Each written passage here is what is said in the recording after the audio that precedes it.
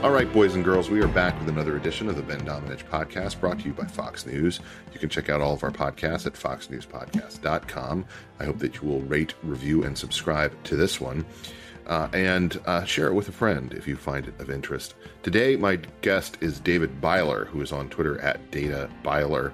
You can follow him if you are interested in analysis of elections from a balanced perspective.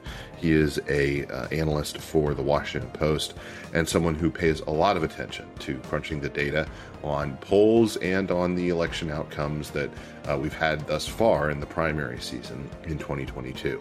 David Byler gives us his perspective on what's going on when it comes to the different endorsements at play and the potential outcomes for a Republican Senate if November goes the way the GOP would like it to. David Byler coming up next. David Byler, thank you so much for taking the time to join me today.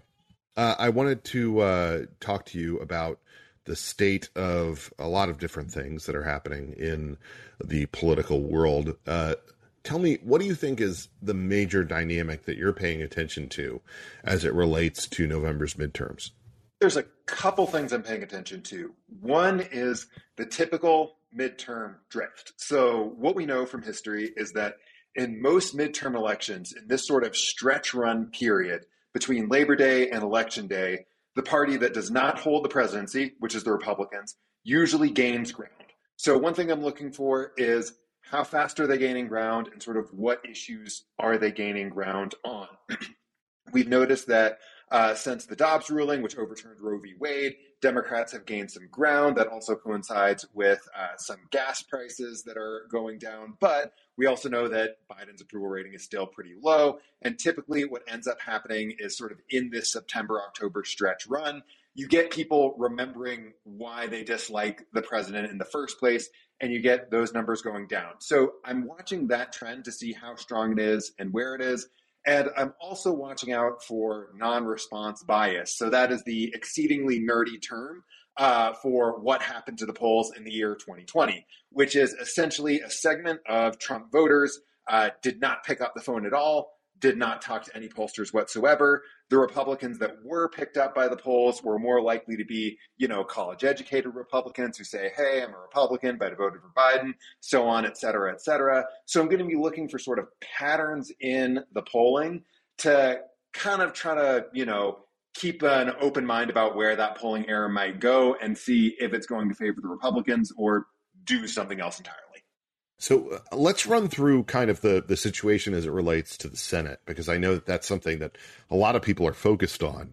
Obviously we had this period of Senate primaries that, the former president played a major role in terms of determining the choice for the candidate who would win the nomination.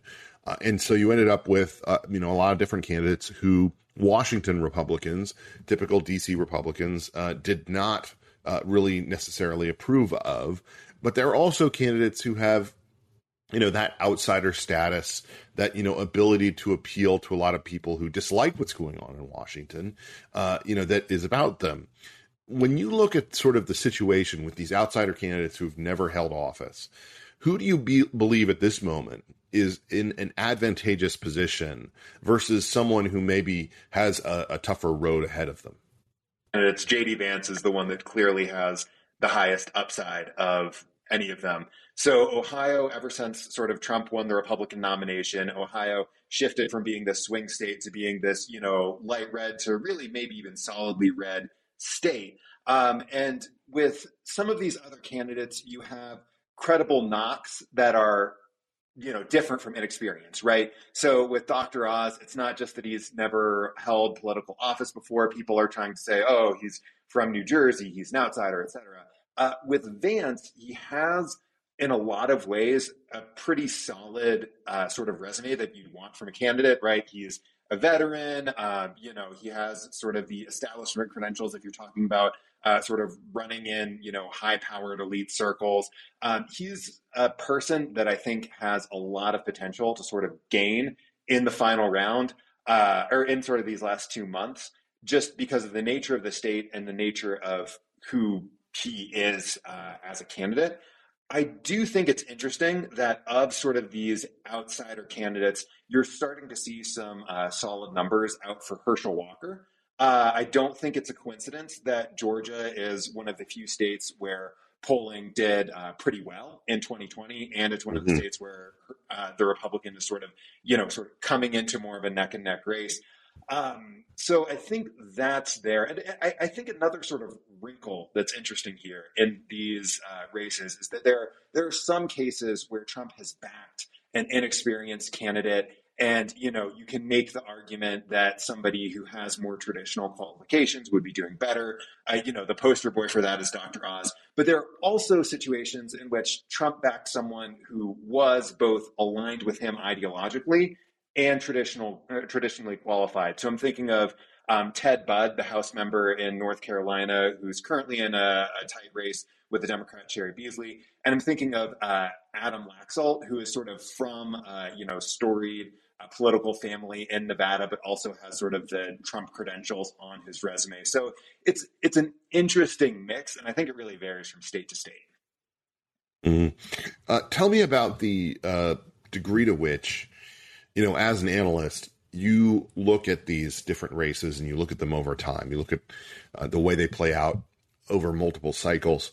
And, one of the things that I've heard many people say is that in the case of Pennsylvania and in the case of Arizona, the gubernatorial nominees are going to drag down the Republican nominee for Senate. I don't know about the historical pattern of that. How much does that really matter? How much does it actually happen?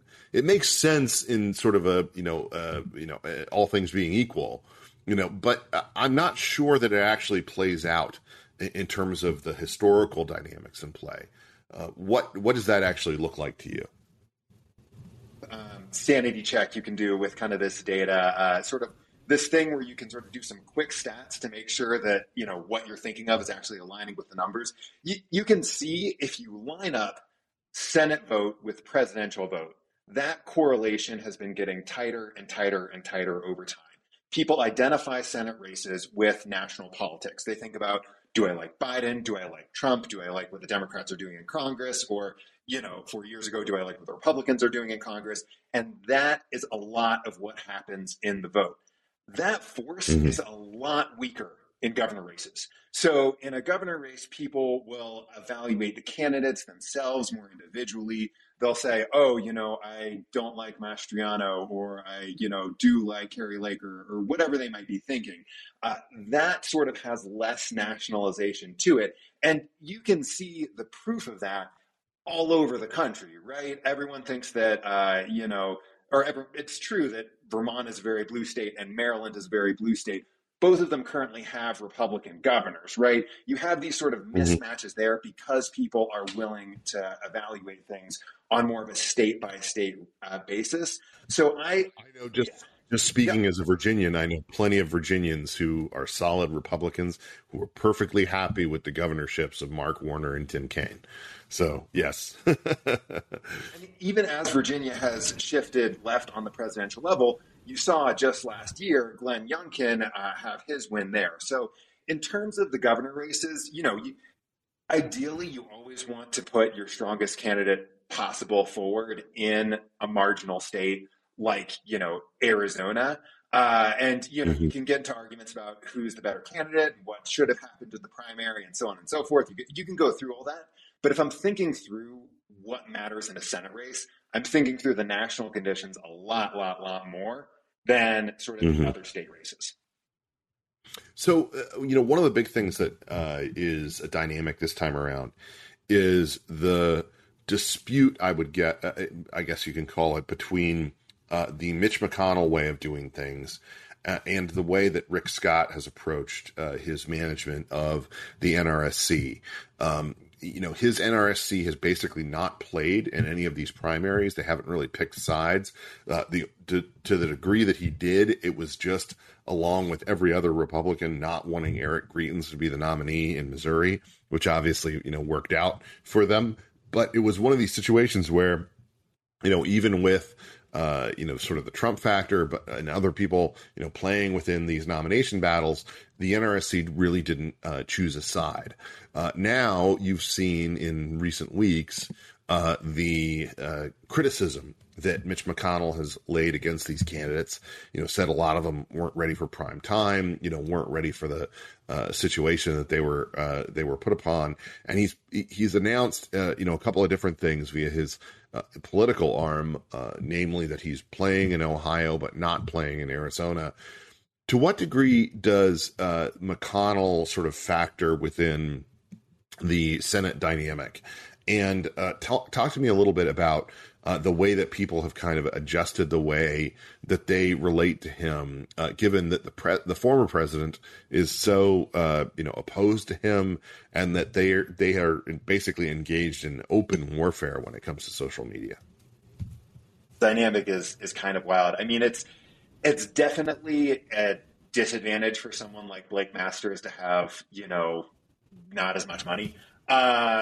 Yeah. And usually the dynamic with money is that once you pass a certain threshold, the extra dollars don't really help that much, right? So I'm thinking back to when sort of the Act Blue Democratic small dollar donor machine really started to rev up, right? In 2018 with your Beto O'Rourke's and your Stacey Abrams, and then in 2020 again with your Barbara Bollier's and your Al Gross, and you have all these candidates where once you hit a certain amount of funds, you can do what you need to do, but the money on top of that doesn't make as much of a difference. So I think it's hard to peg the exact dollar amount someone needs, and it's going to be a different number in different states. But I think what I'm watching for in terms of the money spent is, okay, you're probably not going to have the Republicans, match Democratic small dollar donors in every single state. I don't necessarily think that they need to. So that's sort of what I'm watching is, do you hit a threshold where you can run a reasonable campaign or not? The broader dynamic that you're talking about with McConnell and Trump, I think is one of the most interesting parts of this whole election cycle. Because in 2016, when Trump sort of entered the Republican fray, he didn't have these down ballot candidates that said, oh, I'm the Trump candidate. Everyone was just sort of figuring out what the hell was going on, right? And in 2018 and 2020, Trump was in charge of the party. So there wasn't that much infighting in these primaries. It wasn't, I'm the Trump candidate. No, I'm the Trump candidate. It was, Trump's in charge. Everyone knows in the Republican Party what that sort of pyramid of authority looks like. And right now, 6 years after the fact, is when you are finally getting sort of a fight between sort of the establishment wing, you might call it, and the Trump wing, you might call it. And, honestly, I crunched numbers a few weeks ago. Trump had a 94% win rate in primaries where he endorsed. I think he's up to 95% now. So in my mind, it's fairly clear who's winning this. And yeah, it is possible that when we get through Election Day, we will see that a couple, Senate races were tanked for Republicans by bad candidates. And it's possible the same is true in governor races. But, this is the party sorting itself out, kind of extending that fight that it started 6 years ago into now, which is just kind of a wild phenomenon. Well, I mean, one thing that I would say for Trump, and I don't mean to sort of defend his political acumen, but I think that there's always that kind of imaginary fiction that DC Republicans create where their ideal candidate would have been perfect. You look at a situation like, say Oz versus McCormick. It's like, who's to say that McCormick, who has never won anything, would be a much better candidate than Oz? I'm not sure that he would be. The flip side of that is when you see somebody like Mastriano, who I think it was Josh Kraushaar or somebody else pointed out recently, has spent $0 on TV, since the primary ended. You can look at that and say, that's probably not great. That's probably not a great choice. So I look at these people and basically say, look, on the one hand, yes, Trump is choosing outsiders. And his voters are backing outsiders, and maybe that's a defect, but it's not necessarily the same thing as the Christine O'Donnell kind of wave. We forget, for instance, that Todd Aiken was a member of Congress for many years. You know, it was not like he was some, you know, inexperienced person when Tea Partiers elevated him. And so one of the things that I think is an interesting dynamic about this is like, okay, Trump's made these choices. He's, you know, chosen a lot of outsiders. Are they really all that worse than what the party itself might have chosen in his absence? That's a good question. And I think I've got this kind of distribution in my mind of the candidates. There are some of them that Trump backed that would be the candidates in a universe where he stayed the real estate developer and something else happened entirely, right? Mm-hmm. Like it's someone like Adam Laxalt would have been a Senate candidate no matter what, right? Exactly. Yeah. There's some, like we were talking about J.D. Vance a minute ago, right? He's someone who I think would have, he has the inexperience knock against him, and clearly he has sort of his path coming up through Trump world. Trump's endorsement, I think, arguably sealed the primary up for him. He's somebody who, you know, is plausible biographically, but he's path dependent. He happened because Trump endorsed him, right? And he's someone who I think, you know, is probably going to win anyways. But I do think there is a reasonable knock against Trump. I mean, Dr. Oz might win, but Trump, you know, he endorsed him fairly early in a competitive primary. Someone like Herschel Walker is in a tight race, but Trump cleared that field very early for him. He explicitly rolled the dice on some of these other candidates who, you know, and if you look at it empirically, just empirically speaking, inexperienced candidates, when you control for other variables and do the statistics, inexperienced candidates as a generality don't do quite as well. Ideologically extreme candidates don't do quite as well. So I think there's a reasonable case to be made that, you know, Trump did hurt Republican chances in some races, but I kind of have it in those three bins. People who would have won, people who needed Trump but look, you know, like fairly normal Republicans, and people who probably underperform a generic Republican. And I think there's candidates in all three of those, if that makes sense. Mm-hmm. It does make sense. So let's assume, for the sake of argument, I'm going to run through. I know that you do this analysis work for a business, so I'm not going to ask you to predict, because I know that that's kind of, not kosher. So I'm going to go ahead and predict. Let's assume, for the sake of argument, that Herschel pulls it out. You know, it's a +4, +5, you know, red, you know, state. Let's say he wins. Let's say JD wins. Let's say Laxalt wins. Let's say Masters loses and Oz loses. And you end up with a Senate that has the addition of Vance, the addition of Herschel, the addition of Laxalt. And then it becomes kind of a coin flip question in a state like New Hampshire, for instance. You also have, of course, Mark Wayne Mullen coming out of Oklahoma. You have, you know, sort of, I'm forgetting her name, but the Shelby replacement, the former Shelby chief of staff in Alabama.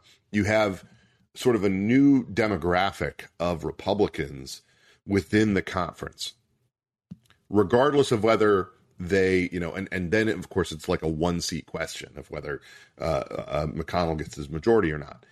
But regardless of whether they pick up the majority or not, given that this is a much younger group of people who aren't dedicated to DC Republicanism, how likely is it that they band together with the dozen or so McConnell critics within the conference in the Senate to actually make a difference there or potentially replace him as leader? Good question. Yeah, I wasn't sure where you're going with that one. A couple dynamics play here. I don't want to be macabre, but like, McConnell's not a young guy, right? No. Eventually, like if we're thinking about the leadership of both parties, everyone gets replaced eventually, like it happens, you know?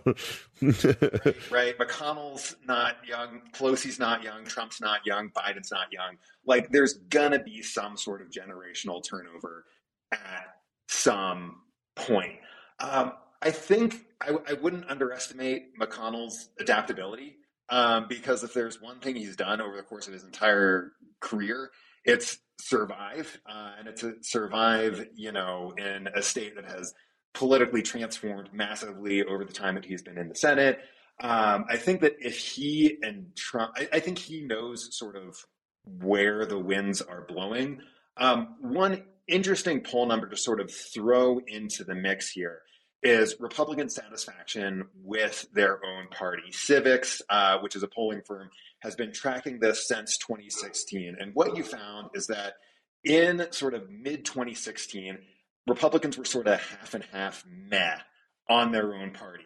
And there are ups and downs, there are ups and downs on how favorably they view this. But, it's like 70% now. Trump's changes to the party, whatever you think of them in terms of normative or ethic or political or whatever, qualms might be there, Republicans as a population like the Trump version of the party more than the pre-Trump version of the party.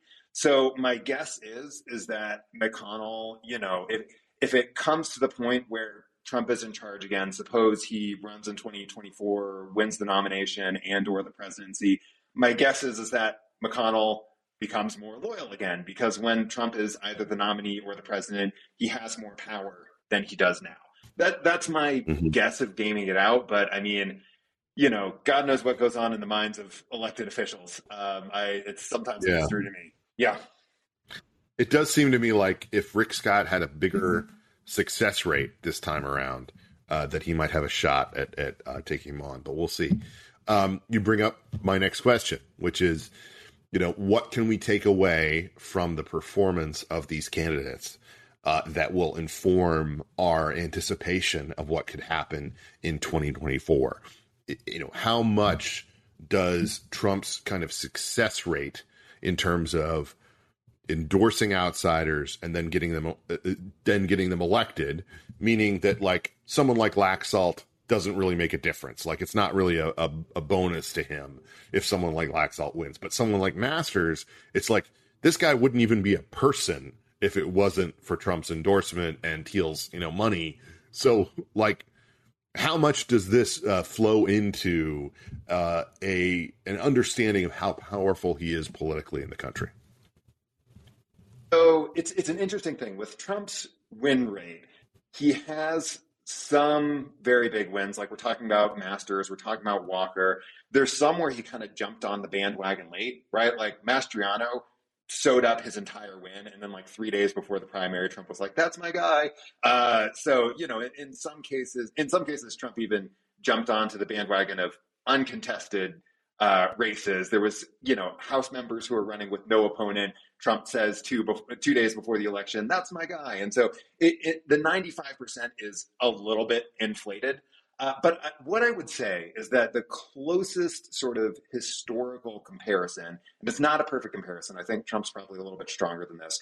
I think the closest historical comparison is Hillary Clinton in 2016, in the sense that she started out, the voters knew her on the Democratic side. The voters, knew the baggage. They knew the pros. They knew the cons. They were generally on board.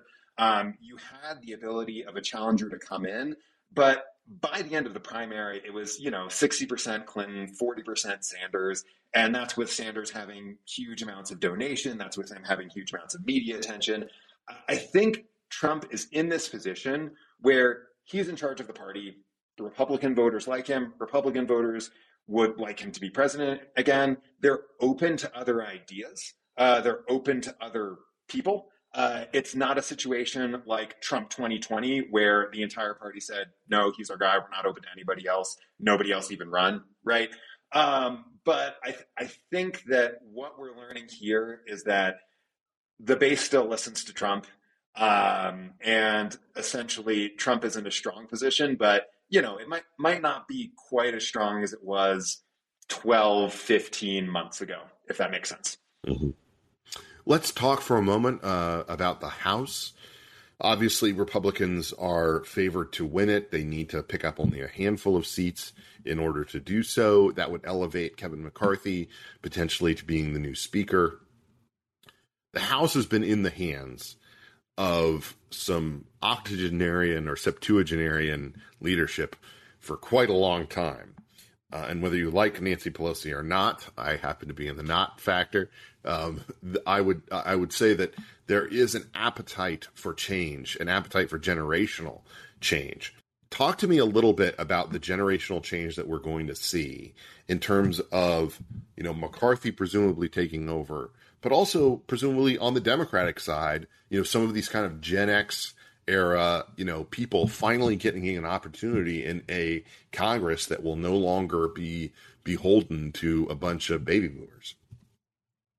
Interesting. I feel like you're hitting on one of the underplayed stories about Congress right now, which is that what's happening on both sides is a little bit of an adapt or retire dynamic, right? Mm-hmm. So on the right, what you're seeing, the primary challenges like Liz Cheney losing and that sort of, her being out of leadership when she's out of leadership, and you have these high profile primary challenges like that happening. But the real sort of change in ideology when it comes to the House is from two sources. It's from people retiring, and then somebody who is more in line with, the current party's thinking replaces them, or it's people who just, see where the party is going and they shift. The person that I think about the most in that second bucket, or the two people I think about the most, one is Marco Rubio, who is Trump's arguably strongest opponent in 2016. And has become, a strong backer of, Trumpism as sort of an ideology.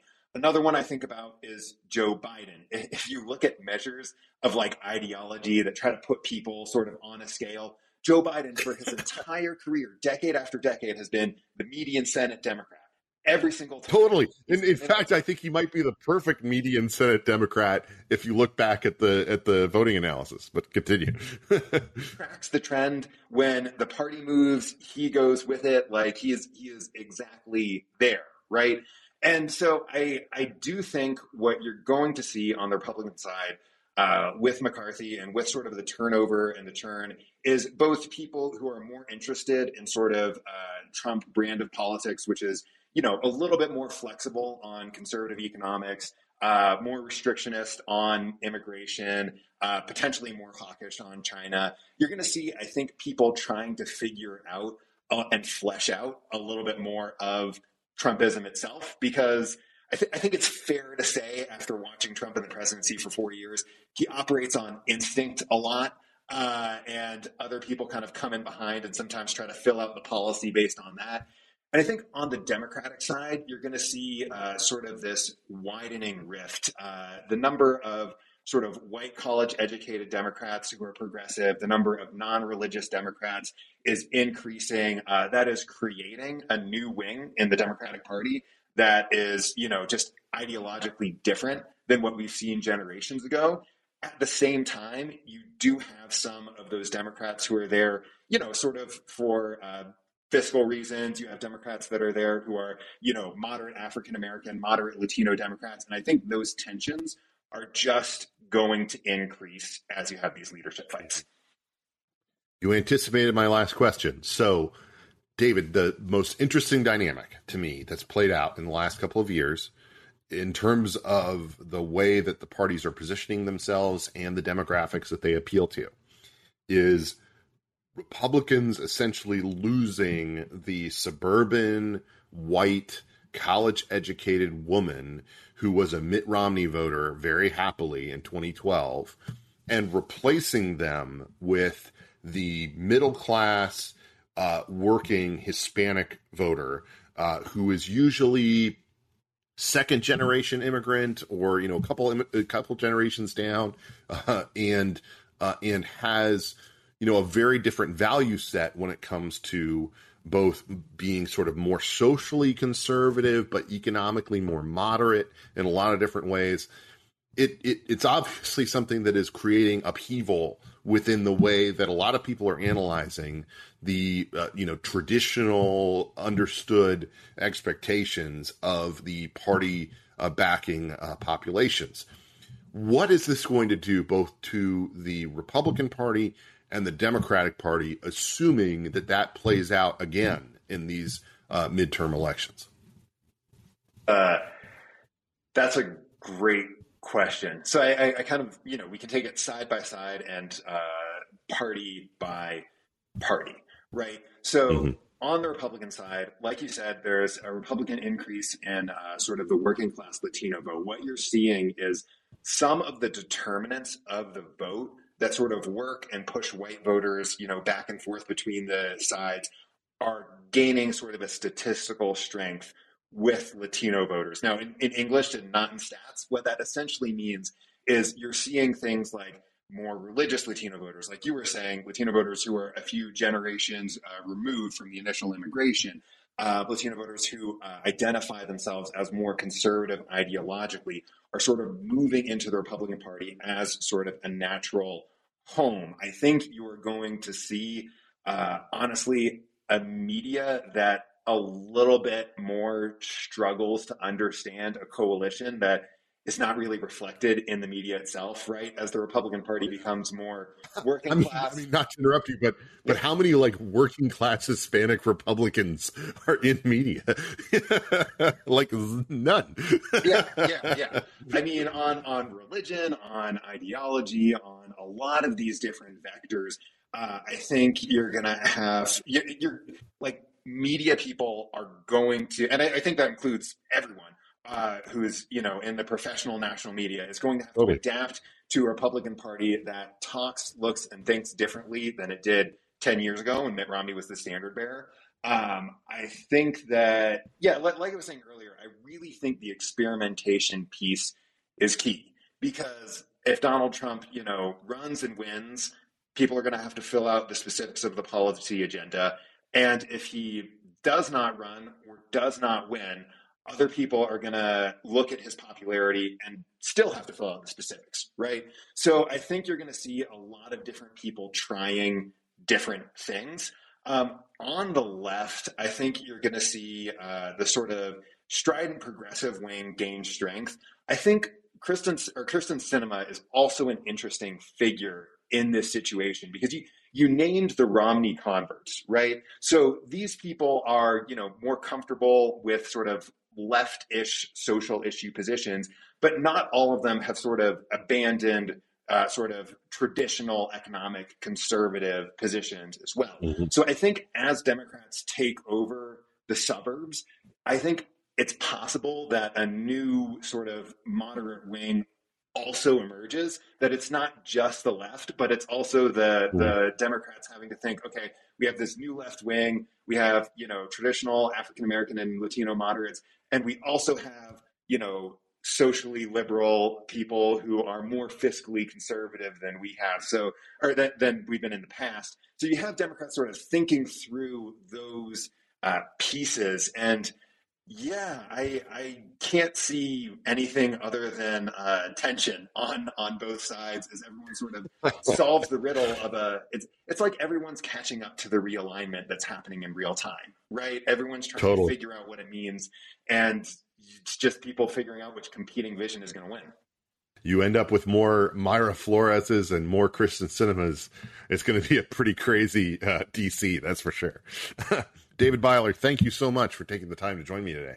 More of the Ben Domenech podcast right after this. So I do have one perspective on something that's going on in 2022 that I think is going to be an interesting dynamic to follow going forward, which is this. If Ron DeSantis, the likeliest person to have any shot of taking the 2024 nomination away from former President Donald Trump, chooses not to run, the simple fact is that there might be someone else to emerge from the 2022 cycle who could potentially challenge the former president.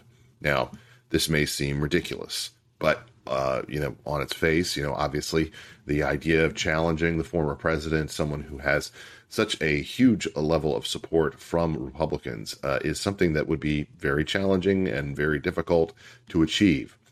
But it's happened before, obviously. It was Barack Obama who understood the moment that he inhabited in terms of going very early to challenge Hillary Clinton for the 2008 nomination. It was Chris Christie in 2012 who missed his moment. And regardless of the fact that he only had 2 years under his belt as governor of New Jersey, was someone who, could potentially have challenged Mitt Romney and maybe even won the presidency. There are a lot of people who miss their moments, who miss the chance that they have to take on the big dog within their party at the moment and to make a difference. Ron DeSantis may run the risk of doing exactly that. And if he does, I think the possibility that one of these 2022 victors could potentially go in a different direction, throw havoc to the wind and basically say, I'm going to take on this former president, perhaps just by dint of wanting to raise my own profile, wanting to have my own voice heard. That's something that I think is not outside the realm of possibility. Members of Congress or the Senate, potentially even new governors, could honestly take on the president and basically make an argument that goes something like this. When it came to the pandemic, when it came to your confrontational attitude toward Anthony Fauci or Deborah Birx or the healthcare establishment, you really failed us, Mr. President. You didn't actually deliver on your promise to take on the deep state when it came to challenging people over the issue of COVID. And someone like me would, or in the case of some governors, had. This is something that I think is not outside the realm of possibility, and in fact likely would happen if the situation is such that the former president is only going to be confronting people who actually worked for him, the likes of Mike Pence, Mike Pompeo, even Nikki Haley. Then I think that runs the risk of being something that is essentially an insider's game, even though it may not seem so on its face. Someone is going to emerge who tries to make the argument that they are an outsider, someone untainted by the past several years of decisions in Washington, and that includes the Trump era. It'll be interesting to see who that person is. There's always one or two surprises when it comes to who decides to run for president, who believes that they can actually have a chance, a path toward victory. And there's going to be someone who does it, even if that's not Ron DeSantis. I'm Ben Domenech. You've been listening to another edition of the Ben Domenech Podcast. We will be back soon with more to dive back into the fray.